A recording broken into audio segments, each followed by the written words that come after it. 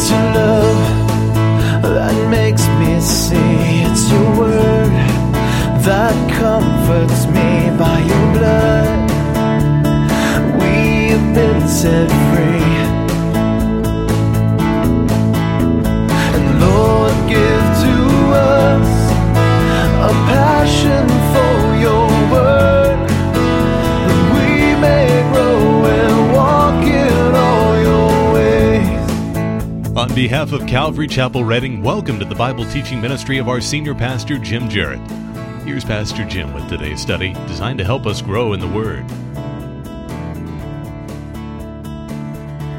Amen. You may be seated.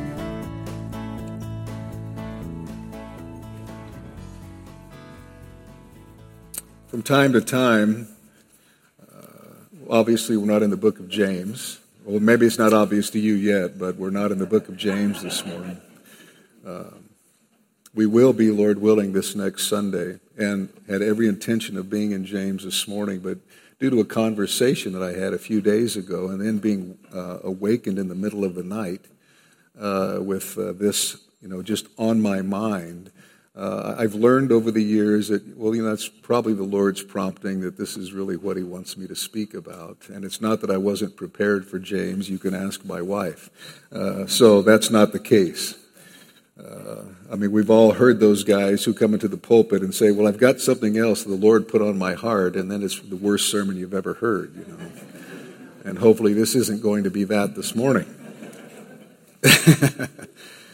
But this is just what the Lord has put on my heart. Because from time to time, I've had people, usually someone new to the church, ask me, what is your vision? What's the vision of this church? And, there are churches who will have Vision Sunday. So they can, cast their vision, get their vision out before the people. And usually what that means is they're rolling out a new program, a new ministry of some kind, or, something along those lines. And many people think this is very, very important because Proverbs 29:18 says, where there is no vision, the people perish. But loved ones, that is a very often misunderstood and misused verse. Now let me just talk about that verse for a moment. The Hebrew word translated vision consistently in Scripture refers to the visions in which the Old Testament prophets received a revelation from God or a word from God, which they in turn then proclaimed to the people. Where there is no vision refers to the absence of an open revelation of the Word of God and the will of God. It is not referring to setting individual goals. It's not referring to rolling out church programs, new ministries, and goal setting of any kind. Rather, it is a warning about what happens when there is no proclamation of the Word of God and the will of God. God warned the people of Amos's day, behold, the days are coming, declares the Lord God, when I will send a famine on the land, not a famine of bread nor a thirst for water, but of hearing the words of the Lord.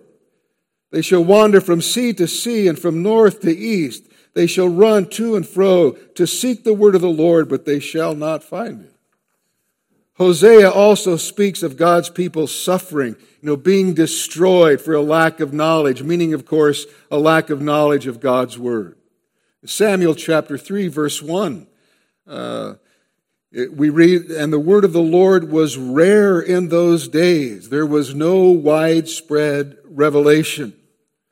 And the word of the Lord was rare. There was a lack of the word, so therefore there was a lack of hearing the word. Therefore there was no understanding of the word. And so God raised up the prophet Samuel to meet that need.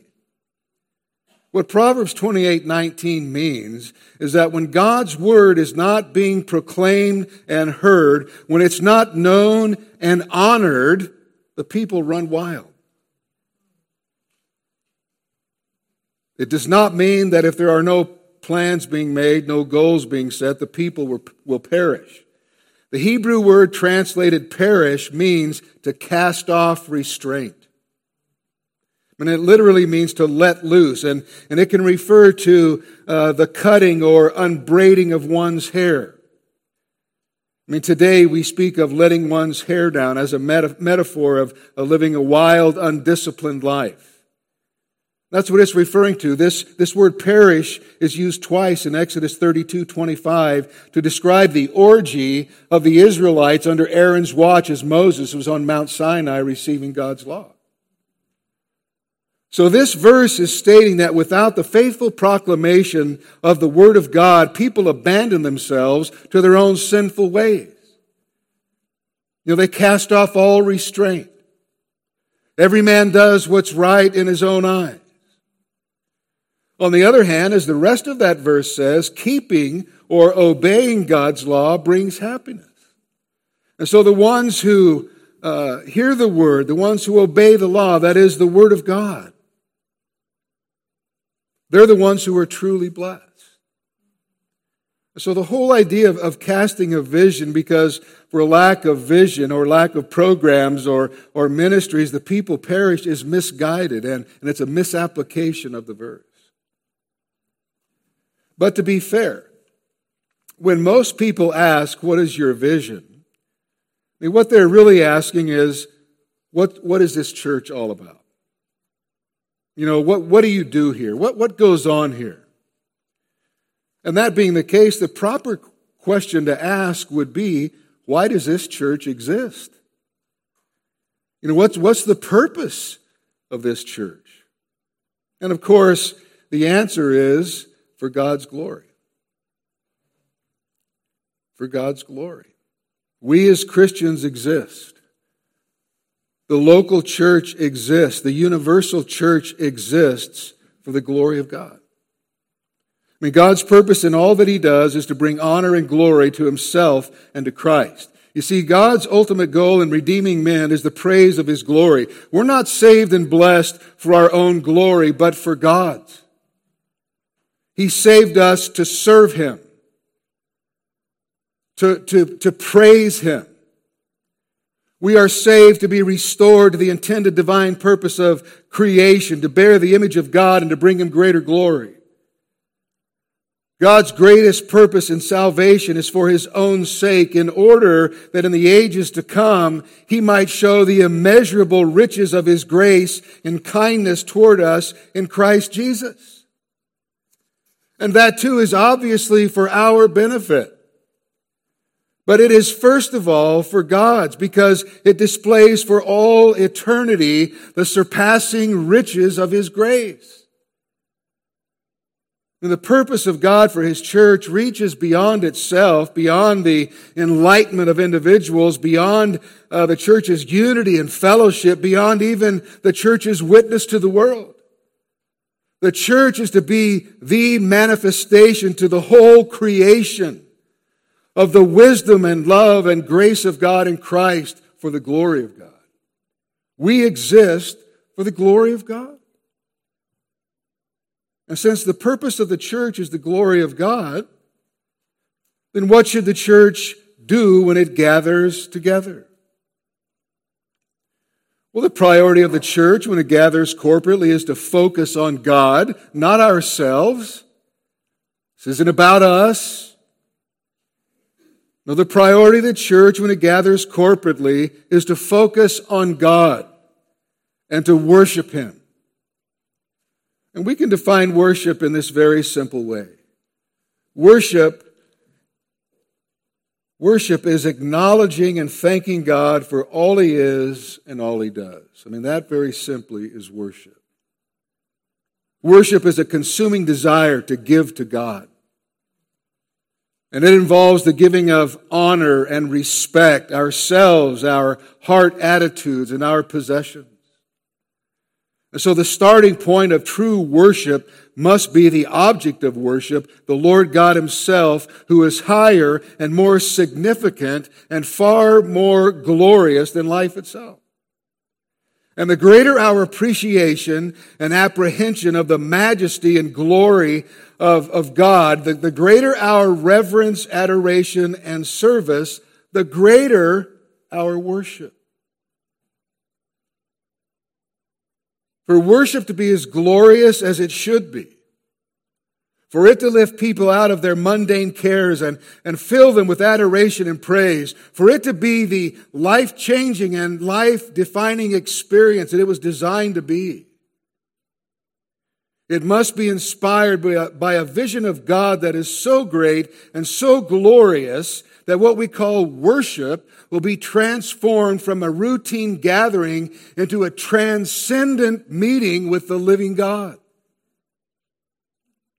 I mean, people should come away from a worship service with a fresh awareness of the majesty of God and with a desire to glorify God and with a renewed commitment to serve God. And so we gather to worship Him. We are here this morning to worship God. That's our calling, and that is our agenda. And that will be our joy through the ages. But it's also our priority in the here and now. I mean, you and I were saved to be worshipers. We're to be a people who are lost in wonder and love and praise. You know, just exploding in worship to the Lord. And so the church exists for the glory of God. And the priority of the church when it gathers is to worship God. And God's plan and purpose through this God-focused worship is to equip and build up His church. It's to equip the saints for the work of ministry. It's for the building up of the body of Christ. And so practically speaking, what does that look like or consist of? You know, how is that accomplished? Well, we need only to look to the Word of God, don't we, and the practices of the early church. You see, at the very center of the corporate worship of the church is the Word of God. The Word of God is at the very center of all the church does because it is in the Scriptures that God reveals Himself to us, that Christ is revealed to us. The Word of God is sufficient for all things necessary for man's salvation, his faith, and for all of his life. And the Word of God is every truth that we ever require, every warning that we need, and every experience that we would ever need. Everything we need for life and godliness is found in the Word of God. It's all there. It's all in here. And the Word of God gives life. It changes lives. The Word of God teaches us. It teaches us truth. It brings correction by confronting sin, rebuking false teaching. It corrects our sinful behavior. It trains us in righteousness. It trains and teaches us how to live. It is our spiritual nourishment. It is how we grow and mature. And by it, we are complete and equipped to live the Christian life in this world. The Word of God is the all-sufficient authority and guidebook for life and faith. You take away the Bible, and we have nothing. We've lost it all. Without the Bible, we have no knowledge of God. Without the Bible, we have no knowledge of Christ. We have no gospel. We have no explanation for man's lost condition, and we have no answer for the finality of death. And because Jesus is revealed to us in the Bible, without the Bible, the revealed Christ then becomes simply an imagined Christ that people make up in their own minds, and it is not the Christ of the Scriptures. Without the Word of God, we're in big trouble. Without the Word of God, we have nothing. We have no revelation from God. Without it, we don't have the counsel of God. So the point is simply that we are absolutely, totally dependent upon the Word of God. The Word of God informs our worship. Worship begins with our response to divine revelation, to who God is. It's where we are able to gain a great and glorious vision of the majesty of God and the glory of God. But if little or no time or attention is given to the revealed Word of God, read and then proclaimed, then to what do people respond?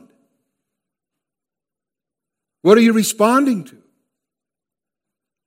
Without the Word of God, worship becomes superficial or sentimental at best. And so at the very heart of corporate worship is the Word of God.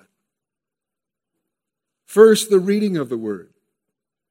Some of you may wonder why we take time to simply read the Scriptures on Sunday mornings. Why allow time for reading a passage of Scripture other than the text that is to be preached? Well, that's an honest question. We read the Word in our worship service because in 1 Timothy chapter 4, verse 13, Paul gave these instructions to Timothy, who was a young pastor.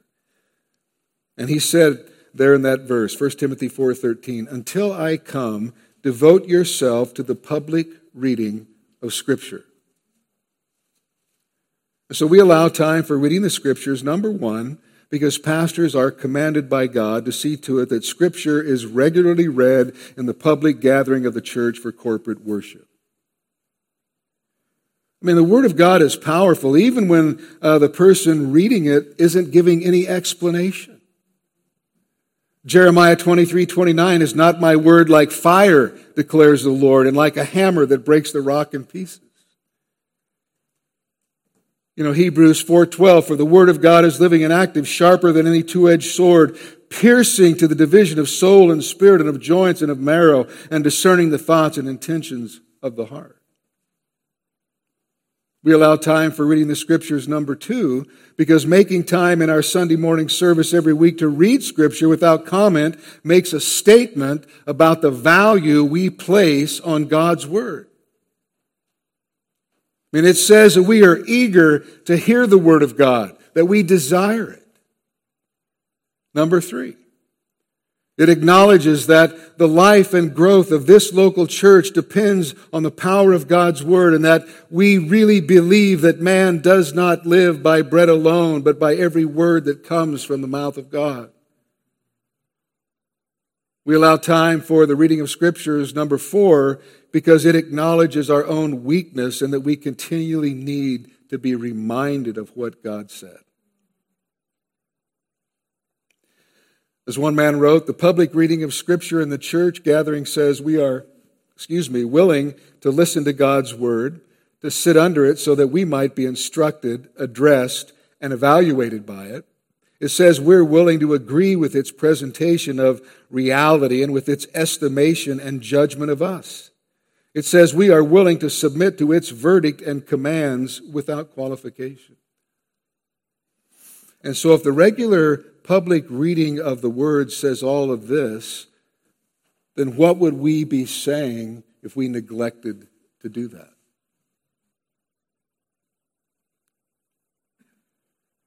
When the reading of the Scripture is with clarity, conviction, and power, it sets the Word of God before the people, before us, in a way that demonstrates its authority, and it demands a response.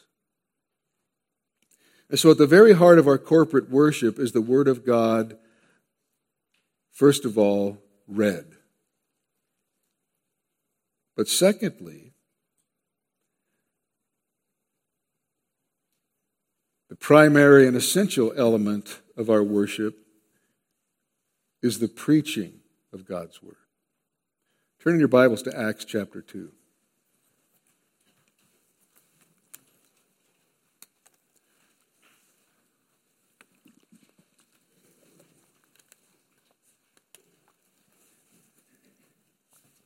And so at the very heart of our corporate worship is the Word of God. First, the reading of the Word, and then second, the primary essential element of worship is the preaching of God's Word. And the early church set the example for us. Look at Acts chapter 2, verse 42.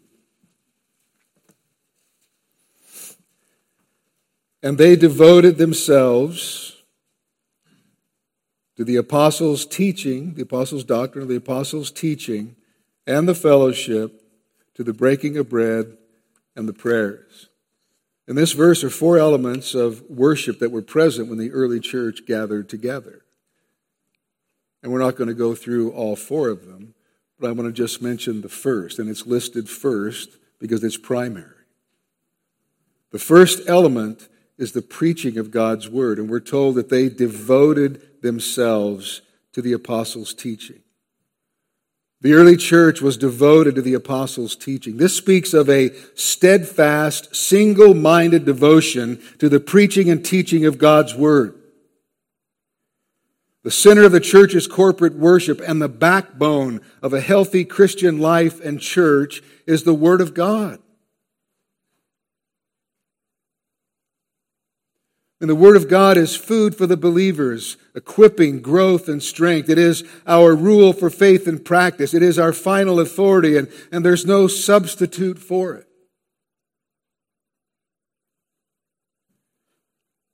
In fact, I read a quote last night. One man said, church history has repeatedly and clearly proven one thing. Once the highest view of Scripture is abandoned by any theologian, group, denomination, or church, the downhill slide in both its theology and practice is inevitable. The early church continually devoted themselves to God's Word as it came from the apostles. You see, these early Christians didn't imagine for one moment that because they had received the Holy Spirit, that He was the only teacher they needed, and so they could just do away with any human teachers. On the contrary, they sat at the apostles' feet, hungry to receive instruction from the Word of God, and the apostles were responsible to teach them God's Word. And the first thing these Christians desired was further teaching from the apostles. They coveted this with the whole of their being. And before we go any farther, let's ask ourselves a simple question. Do we desire the apostles' doctrine? In other words, do we really desire the preaching of God's Word?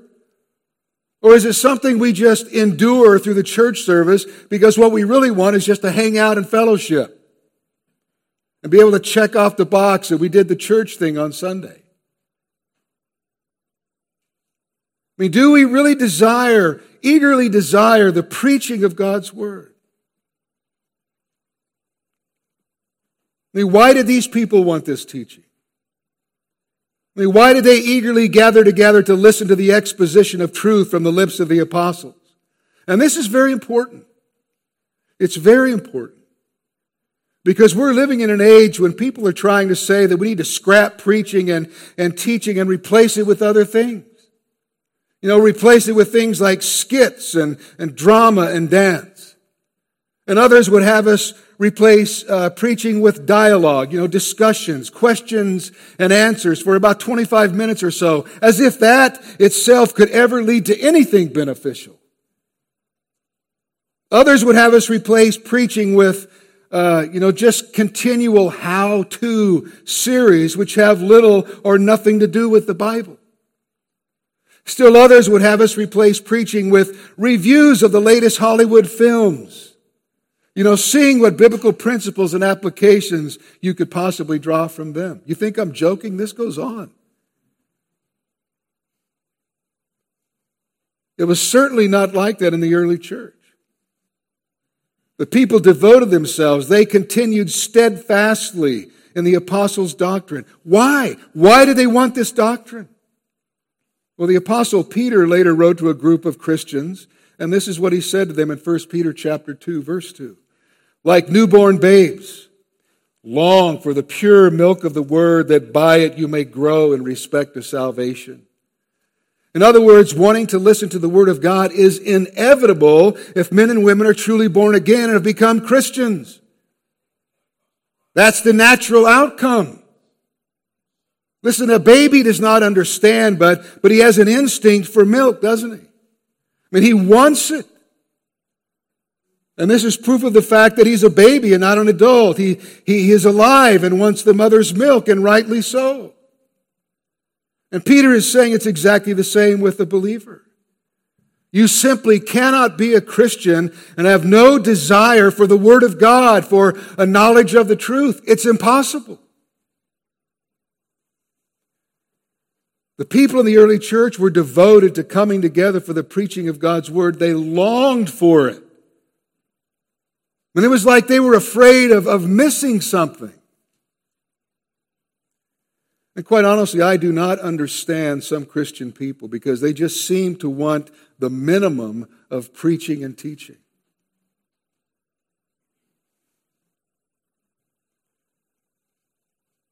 But listen, it's a wonderful thing to be in the house of God together. And it's a wonderful thing to be listening to the preaching of the Word and the proclamation of the gospel. Why? Because it's God's Word, it's God's truth. And because the Holy Spirit is here working through His Word in our hearts and lives. And the believers in Acts were taking no chances. And they wanted all that they could get. They were afraid of missing something precious. I mean, this is all instinctive in the Christian. They wanted to understand more and more about this tremendous thing that had happened to them. They didn't want to be held in ignorance and darkness any longer. They wanted life, so they longed for the teaching of God's Word. Like newborn babes, they wanted to grow and to develop. They wanted to learn more. They desired the teaching, the instruction, the information that the apostles were giving in order that they might grow, but also that they might be able to help others. So they devoted themselves. They continued steadfastly in the apostles' doctrine. And the apostles all preached the same doctrine, every one of them, and they continued to preach it. Well, here in the early part of the book of Acts, in the first days of the church, what did the apostles teach? The epistles? No, those hadn't been written yet. Well, what about the Gospels? No, they weren't written yet either. Well, what then did they teach and preach? Well, the Old Testament scriptures, the words of Jesus as they recalled them, the Sermon on the Mount, other truths that they had heard and received from Jesus and the things the Holy Spirit revealed to them.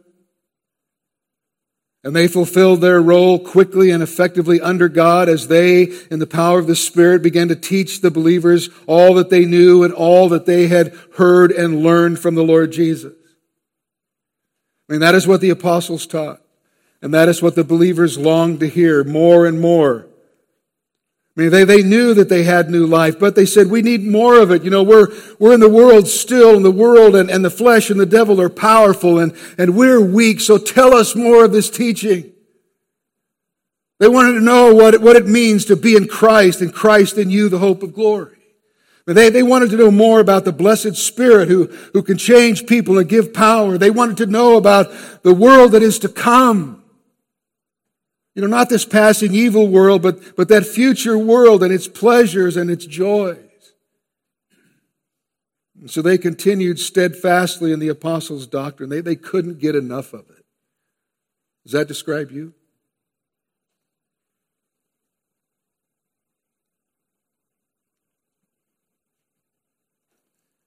You know, if you have new spiritual life, it will manifest itself in this way. You will be hungering and thirsting for more and more of God's Word. It will become the greatest interest in your life. I mean, men and women who have spiritual life in them, the life of God in their souls, are going to be like newborn babies, desiring the pure milk of the Word that they might grow. And if you don't have that desire, it is very, very serious. And you need to determine why that is. The early church eagerly gathered together to hear the Word of God preached. Because you see, God designed the church to be a place where His Word is proclaimed and explained. And that is the primary element of worship as the church gathers together as the family of God. And that remains true for the church today, and it will remain true until Christ returns. A commitment to the exposition and application of the Word of God is essential. It is absolutely foundational to the growth and spiritual health of every church and every individual believer.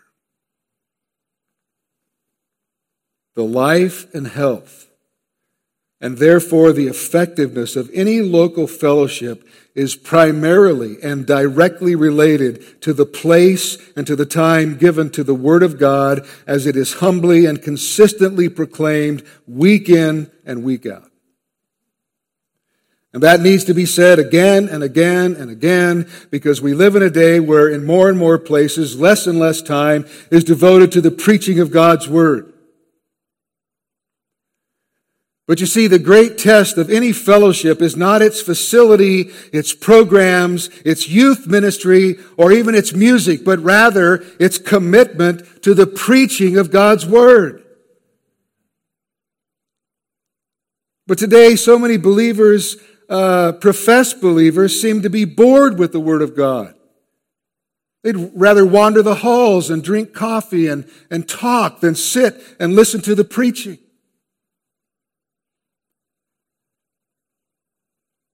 You know, so many professed believers are bored with the Word of God. It's not enough for them. No, they would rather take up a cause. You know, they want to organize, take up a cause, organize, take to the streets. We want to be fighters of social injustice and abortion and racism and poverty and climate change, etc., etc.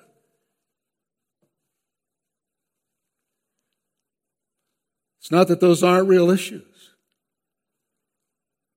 But we need to remember that from the very beginning, the church and Christian people have been involved in acts and works of mercy, but that is not the primary calling of the church. But believers, as individuals, can and should be involved in good works outside the church, but never to the neglect of the gospel,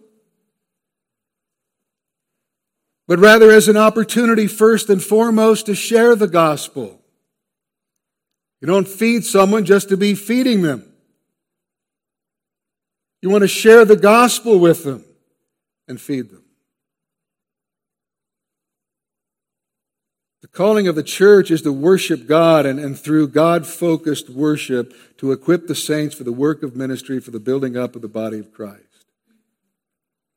It's so that believers can then go out into the community where God has placed them and be light and salt, be a godly influence for the glory of God. But you see, that's much harder than carrying a sign. That's much harder than taking up a cause because it's costly. The gospel is an offense. But it's the power of God to salvation, isn't it?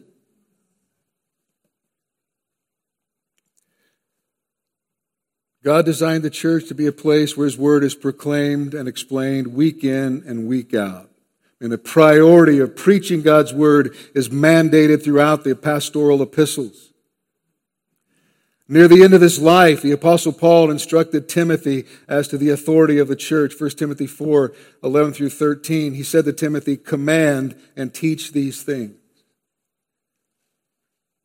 Let no one despise you for your youth, but set the believers an example in speech and conduct, in love, in faith, in purity. Until I come, devote yourself to the public reading of Scripture, to the exhortation, and to teaching."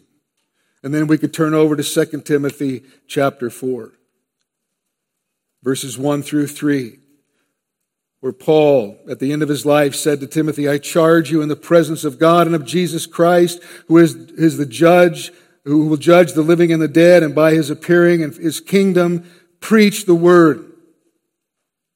Be ready in season and out of season, reprove, rebuke, and exhort with complete patience and teaching." Why? "For the time is coming when people will not endure sound teaching, but having itching ears, they will accumulate for themselves teachers to suit their own passions." In other words, they're going to go around from place to place until they find someone who is going to tell them not the truth, but what it is they want to hear. And loved ones, that time is here. We're living smack dab in the middle of it. But the early church was committed to the preaching of God's Word. It was the priority of the early church when they gathered for corporate worship, and that's to be the priority in the church's worship today. And we are committed to a particular type of preaching, expository or expositional, because we firmly believe this is the biblical model. And I want to take just a few moments to explain what expository preaching is. And probably the best way to do so is to begin by telling you what expository preaching is not. It is not a running commentary, just going from word to word and verse to verse with a few comments. That is not expositional teaching. It's not rambling comments and offhand remarks about a passage sprinkled with some stories and humor. It's not a mass of disconnected suggestions and inferences based on the surface meaning of a passage. It's not a bunch of word meanings and quotations. Expositional preaching is not a word study. It's not a Sunday school type discussion. It is not linking together and reading Bible verses that speak of a common theme, failing to handle any of them in a thorough, in-depth manner. It is not a devotional or prayer meeting talk. It's not suggestions, personal reactions, and feelings combined in an inspirational talk.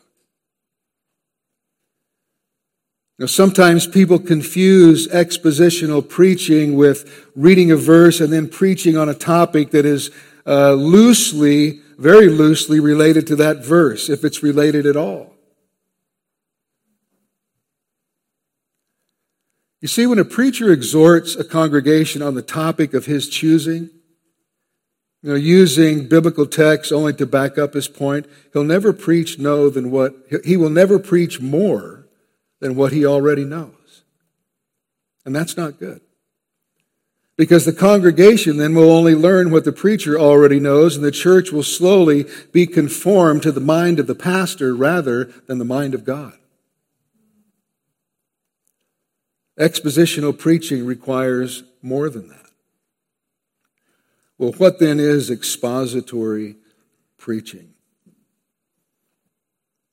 Now, I got to stop for just a moment. Every time I say expository preaching, I'm reminded years ago, somebody told me, I invited this person to come to church because we do suppository preaching.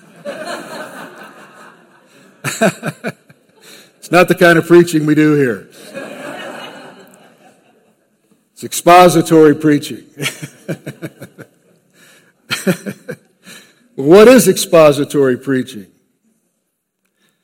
Expository preaching requires careful attention to the context of a passage. Context is everything. If you write out the word context, if you take the text out of context, what do you end up with?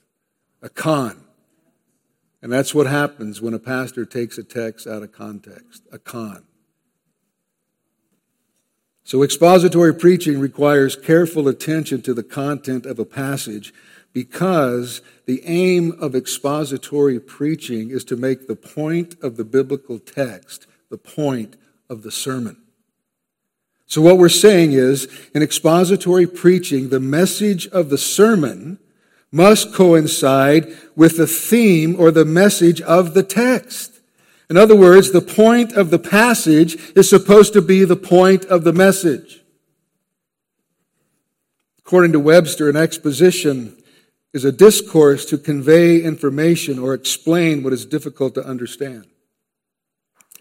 And as one man said, applying this idea to preaching requires that an expositor be one who explains the Scripture by laying open the text to public view in order to set forth its meaning, explain what is difficult to understand, and make appropriate application. And so in other words, expository preaching exposes God's Word. It takes a particular passage, and it could be one verse, it could be a number of verses, it could be a chapter or perhaps even a number of chapters.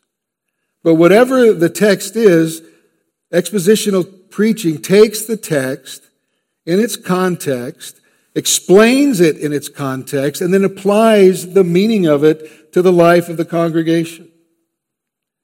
And the preacher opens the Word and unfolds it for the people of God.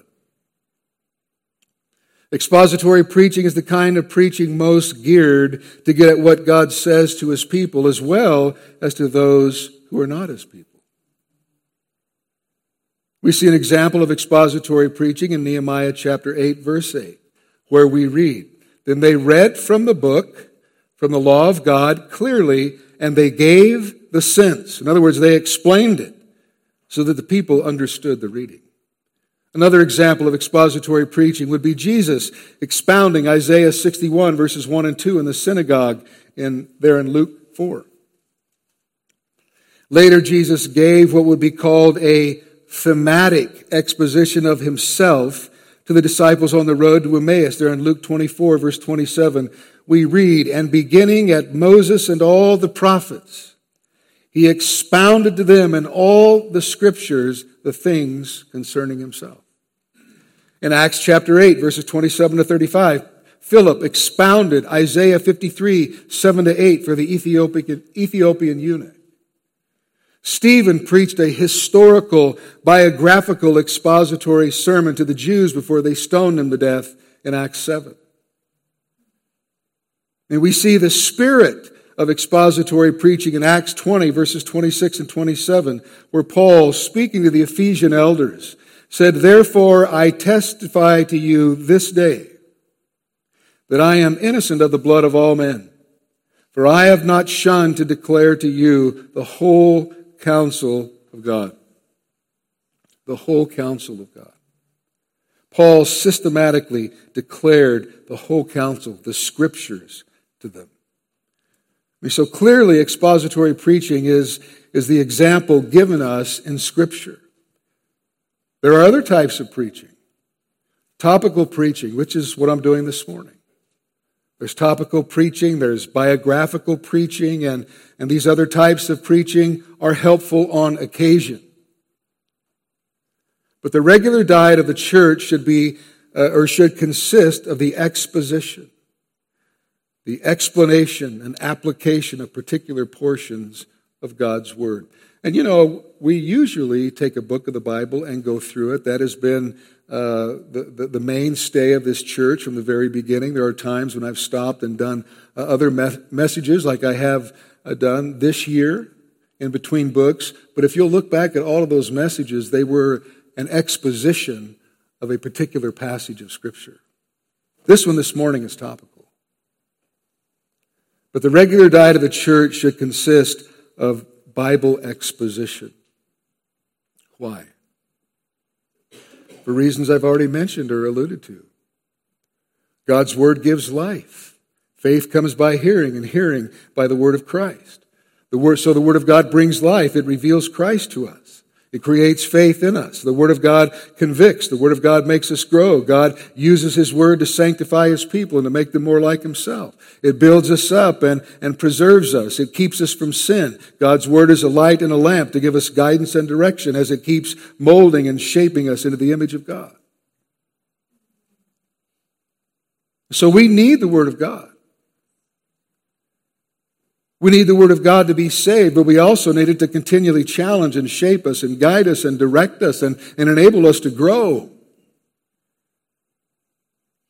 The spiritual growth takes place as the Spirit of God works through the Word of God in the lives of the people of God. And then God is, of course, sanctifying us through all the experience that we encounter, trials, tribulation, trouble, all of those. He's working all of those things for our good and His glory. They all contribute to the testing of our faith and the growing of our faith. But we can't do without the Word of God. And expository preaching is the best way to bring God's Word to God's people. And a commitment to expositional preaching is really a commitment to God's Word. I mean, listen, if all Scripture is breathed out by God, and it is, and if men spoke from God as they were carried along by the Holy Spirit, and they did, and if every word of God proves true, then shouldn't the preacher be concerned to preach God's message, God's word, as it's given?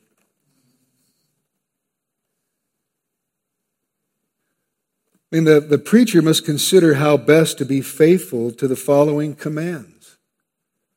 2 Timothy 2:15. And Paul's, remember, speaking to Timothy, a pastor, instructing him on how things are to work in the church. Do your best to present yourself to God as one approved, a worker who has no need to be ashamed, rightly handling the word of truth. 1 Timothy 4:13, until I come, devote yourself to the public reading of Scripture, to exhortation, to teaching. 2 Timothy 3:16, all Scripture is breathed out by God and profitable for teaching, for reproof, for correction, and for training in righteousness. 2 Timothy 4:2, preach the word. Be ready in season and out of season, reprove, rebuke, and exhort with complete patience and teaching. And these verses make clear that the Bible is the subject matter for preaching, but don't these verses also suggest an approach to preaching? 2 Timothy 2:15, for example, the worker who is unashamed is the one who rightly divides the word of truth. And certainly, rightly dividing the word implies more than forming a sermon by selecting random verses based on, your own preconceived ideas. What about 2 Timothy 3:16 to 4:2, which begins with a statement about all Scripture and climaxes with a charge to preach it? Surely the all is meant to have some bearing on preaching, implying not merely that the preacher is to use the Bible in preaching, but that he is to systematically preach the Bible. All of it. And if you've been with this church from the very beginning, you've gone from Genesis all the way almost through the book of Psalms in the Old Testament. And we only have, I think, 4 or 5 books left in the New Testament.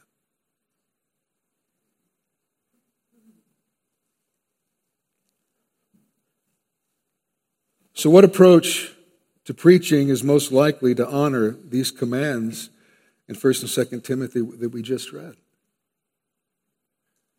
Well, the approach that is driven by the biblical message rather than by the human messenger. The approach that is not confined to the boundaries of the preacher's creative limitations, but that expands to include all of God's revelation, all of God's word, the full counsel of God. You see, the call for biblical faithfulness in preaching is best answered by expository preaching. One man said this about expository preaching. He said it expresses exactly the will of the righteous sovereign, and it allows God to speak, not man. Expository preaching, he said, retains the thoughts of the Spirit, brings the preacher into direct and continual contact with the mind of the Holy Spirit who authored Scripture. Expository preaching frees the preacher to proclaim all the revelation of God, producing a ministry of wholeness and integrity. Expository preaching promotes biblical literacy, yielding rich knowledge of redemptive truths. Expository preaching carries ultimate divine authority, rendering the very voice of God. And let me just add something here. If preachers preach their own word, the congregation may listen politely, but has every right to disregard the sermon as just another person's opinion. Because if he's just preaching out of his own mind, his own ideas, his own word, that's all it is, his opinion. And accordingly, if preachers want to preach with divine authority, then they must submit themselves, their thoughts, and their opinions to the Scriptures and proclaim the Word of God. See, preaching with authority is synonymous with true expository preaching. And lastly, this man wrote, expository preaching transforms the preacher, leading to transformed congregation. That's exactly right. Because again, it's the Spirit of God working through the Word of God in the hearts and the lives of the people of God. As you can tell, I believe in expository preaching. And that is what the leadership of this church is committed to. Because we believe it is a biblical mandate that doesn't fluctuate with the culture or with the latest fads and trends, with the expectations of people or with times and seasons. Expository preaching is the best way to preach the Bible. If every word of God is pure, every word of God is true, then every word needs to be dealt with, right? And expository preaching is the only way you actually come to grips with every word in the Scriptures. Secondly, expository preaching familiarizes people with the Scripture itself. Instead of just giving them a speech as true and as reflective of biblical teaching as that speech may be. But with expository preaching, people become familiar with the Scriptures. And then they can go back to the passages that they've been taught, and they can be reminded by the text itself of what it means.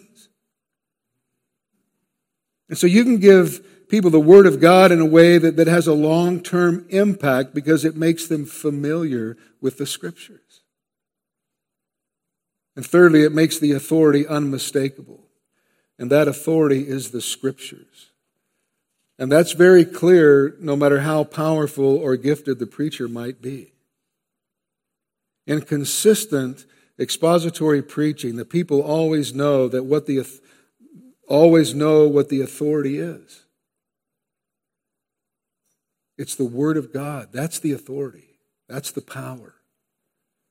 It's not about the sermon. It's not about personal viewpoints and insights. It's about relentlessly affirming the true authority of Scripture, which is the most critical thing that anybody can ever learn. It's always about what does the Word of God say? Not what do I think or what do I feel, but what does the Word of God say? And that makes it truly authoritative because it's the Word from God. And no other way of preaching does this. Preachers are not commanded simply to go and preach. They are to go and preach the Word. That's what preachers are commanded to preach. And I don't understand men who don't preach the Word. They would do a greater service to the body of Christ if they got out of the pulpit. Because those who teach are going to receive a stricter judgment. That's why James says, let not many of you become teachers. If you're not going to preach the Word of God, if you're not going to give the people the full counsel of God, get out of the pulpit. Go sell cars or something. Do anything other than stand in the pulpit. Preachers are commanded to preach the Word. They're commanded specifically to go and preach the Word. That's what we're commanded to preach. It can't be any clearer.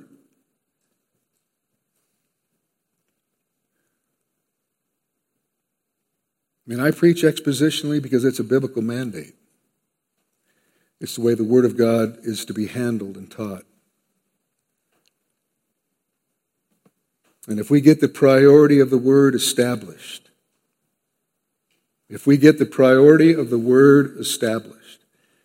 then we have in place the single most important aspect of the church's life and worship and growing spiritual health. I didn't say growing numbers. I said growing spiritual health. The numbers are not up to the pastor. The pastor is to see that the people are fed.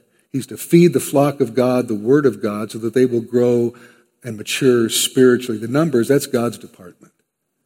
And I remember time and time and time and time again at pastors' conferences in the past, many years ago, hearing Pastor Chuck say, look, whatever you do, don't compromise on the Word to fill a building.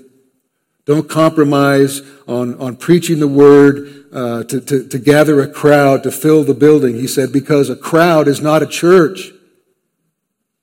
A crowd is not a church. We're to feed the flock of God, the Word of God, and not compromise. No matter what.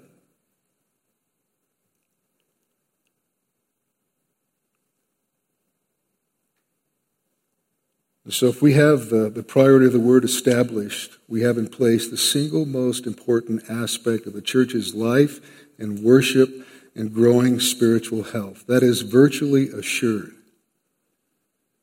Because God works by His Holy Spirit through His Word in the lives of His people. And I've said that a number of times throughout the message up to this point. I'll probably say it again because it's important for us to remember. God works through His Word, by His Holy Spirit, through His Word in the lives of His people. The preaching of God's word is that unleashes the power of God on the people of God. Because God's power for building his people is in his word. I mean, some people think that listening to God's word preached is not really worship. Well, that's first of all because they don't understand what worship is. But the reading of Scripture and the exposition of Scripture are acts of worship. They are offerings given to God in reverence and devotion. So let me say it again. The preaching of God's word is the most important element of our worship. It's the apex of worship.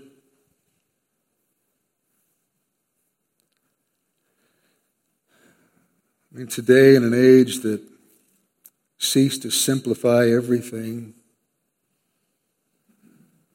songs, sermons, the service, etc., the clear and powerful proclamation of the Word of God and sound biblical doctrine will give spiritual depth to worship and demonstrate the vitality of the faith in the lives of the worshipers. And without it, without the Word of God, one man said, worship becomes empty ritual and the faith itself obscure. The starting point of true biblical worship must be the object of worship. That is the Lord God himself. Because the greater our appreciation and apprehension of the majesty and glory of God, the greater our worship. And for worship to be as glorious as it should be, it must be inspired by a vision of God that is great and glorious. And so let me ask you once again, where is it that the object of our worship, God himself, is revealed to us? Where is it that we get a glimpse of God that is so great and glorious that it inspires and transforms our worship? Where? Answer, God's Word. It's where he reveals himself to us. I mean, certainly God reveals himself through us through creation, through what's called general revelation. But that's just enough to know that there is a God and he should be worshiped as God. If we want an intimate revelation of who God is, that's found in his Word. So let me ask you something. Do you have and maintain an attitude of worship when the Word of God is read and when it's preached?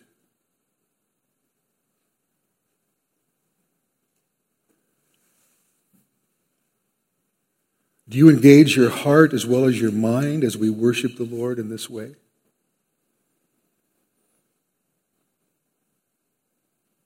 Or are you always looking at your watch or texting, playing with your phone?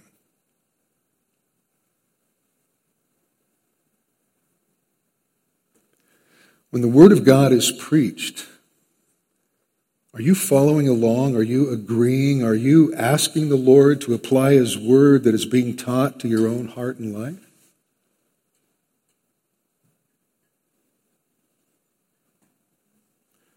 Word of God is the most important element of true biblical worship. Certainly there are other elements of biblical worship that are important. There are fellowship, prayer, communion, baptism, singing, giving, serving. These are all important aspects of our worship.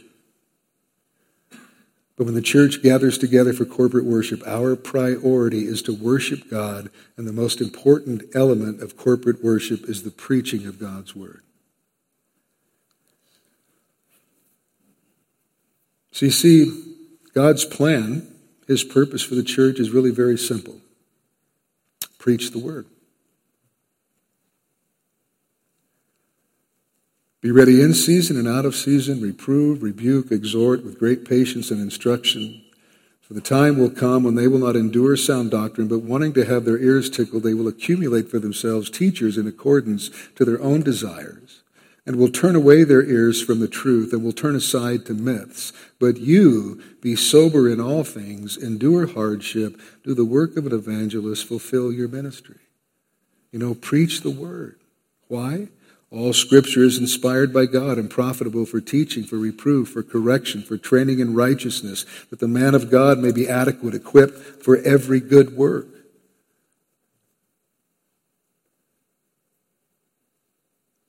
preach the word. Why?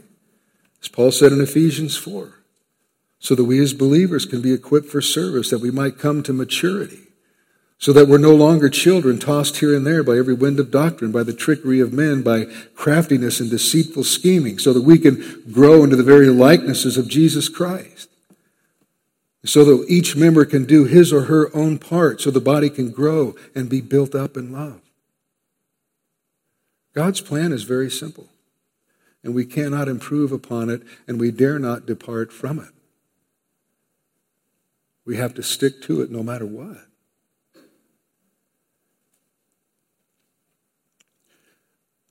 You see, loved ones, when the church follows God's plan,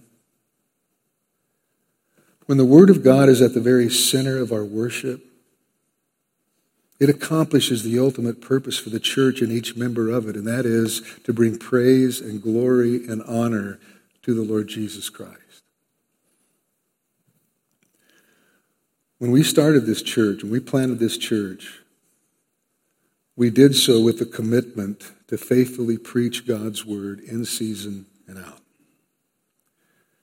And that is why at the very beginning we chose Colossians 1:28 as the theme for this ministry, this church and this ministry.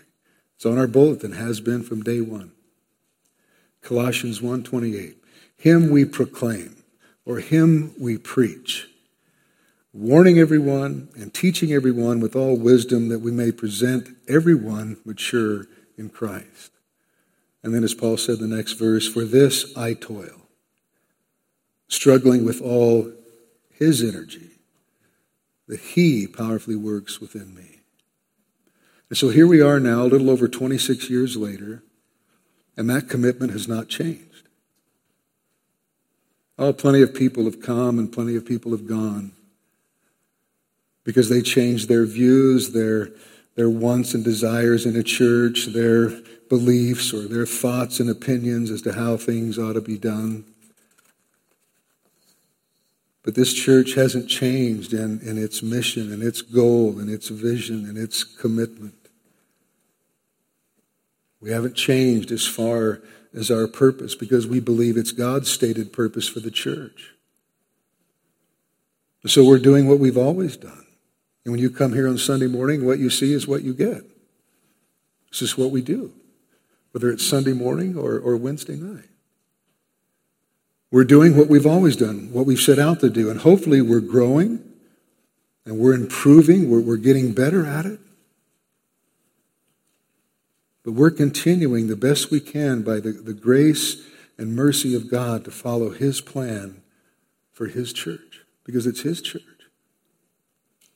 And so if you want to know what our vision is, in other words, if you want to know what this church and ministry is all about, you want to know what goes on here week after week, week in, week out. Well, look, we gather here for one purpose. We have one agenda, and that's to worship God. And again, where is it that the object of our worship, God himself, is revealed? His word. His word. It's in his word that we get a glimpse of God that is so great and glorious that it inspires and transforms our worship. And that is why we have an unwavering commitment to the expositional teaching and preaching of God's word at every level, from the adults in the sanctuary all the way down to the 2- and 3-year-olds, because our children need the word of God just like we do. And the word of God is the most important priority in every area of ministry. And look, I understand that what we do here is not popular. In fact, it's considered in the church world today as being very outdated and old-fashioned.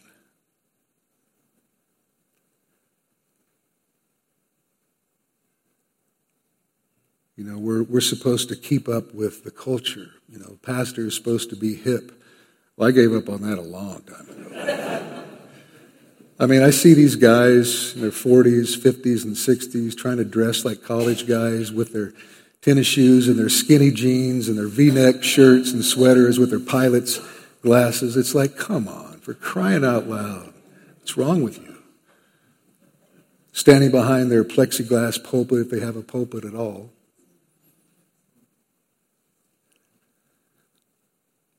And the whole thing is for the pastor to be hip because he has to be hip. He wants to relate to the culture. The problem with the pastor being hip is that usually means he's compromising the Word of God in some way or another. Because it's all about the pastor and it's all about the numbers. So I know what we do isn't popular. But we're not looking for popularity. That doesn't mean I don't want the church to grow. But we never set out to have a mega church. We just wanted to faithfully feed the flock of God. To see to it that the flock at Calvary Chapel was the best fed flock in town. And I'm not patting myself on the back or this church on the back. And if you think that, first of all, you don't know me, you don't know this church, and I'm going to chalk it up to that. But if you do know me and know this church and you still think that, then you're a very small person just looking for something to be critical of. Because that's not what we're about. We set out to do this from the very beginning because that's the mandate from Scripture. It's what God has called us to do. To faithfully feed the flock of God and to feed them His Word. So we're not looking for popularity. We're not looking to please men. Oh my goodness. You know, we're looking to please God. As Paul said in Galatians 1, "For am I now seeking the approval of man or of God? Or am I trying to please man? If I were still trying to please man, I would not be a servant of Christ." And that's true. And then he said in 1 Thessalonians 2:4, "Just as we have been approved by God to be entrusted with the gospel, so we speak, not to please man, but to please God who tests our hearts." So I'm not looking for a slap on the back and the approval of men. Rather, I am looking forward to hearing one day, "Well done, thou good and faithful servant. Enter into the joy of your Lord." I want to be able to say with all honesty at the end of my life in ministry as Paul did, "For I did not shrink from declaring to you the whole counsel of God." I want to be able to say with all sincerity, "I have fought the good fight. I have finished the race. I have kept the faith. Henceforth, there is laid up for me the crown of righteousness, which the Lord, the righteous judge, will award to me on that day. And not only to me, but also to all who have loved his appearing." See, our aim here at Calvary Chapel is to build a community of believers who are grounded in God's Word, who are doctrinally sound, genuinely loving, abounding in good works, so that we may live radical, biblically authentic lives in our homes, in our church, in our community, so that we can have an impact on this godless culture for the Lord Jesus Christ. And may God help us. May God help us to always be faithful, to continue in His Word, to rightly divide the Word, and to preach the Word in season and out for the sole purpose that we might bring praise and glory and honor to the Lord Jesus Christ. Let's stand and pray.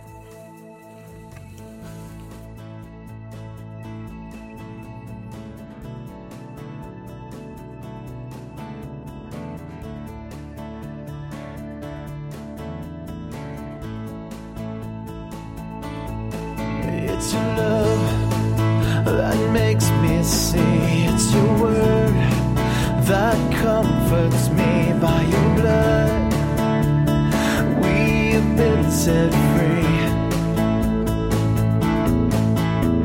And Lord, give to us a passion for your word, that we may grow and walk in all your ways. On behalf of Pastor Jim Jarrett and everyone at Calvary Chapel Redding Palo Cedro, we hope and pray this study you just heard will help you grow in the Word.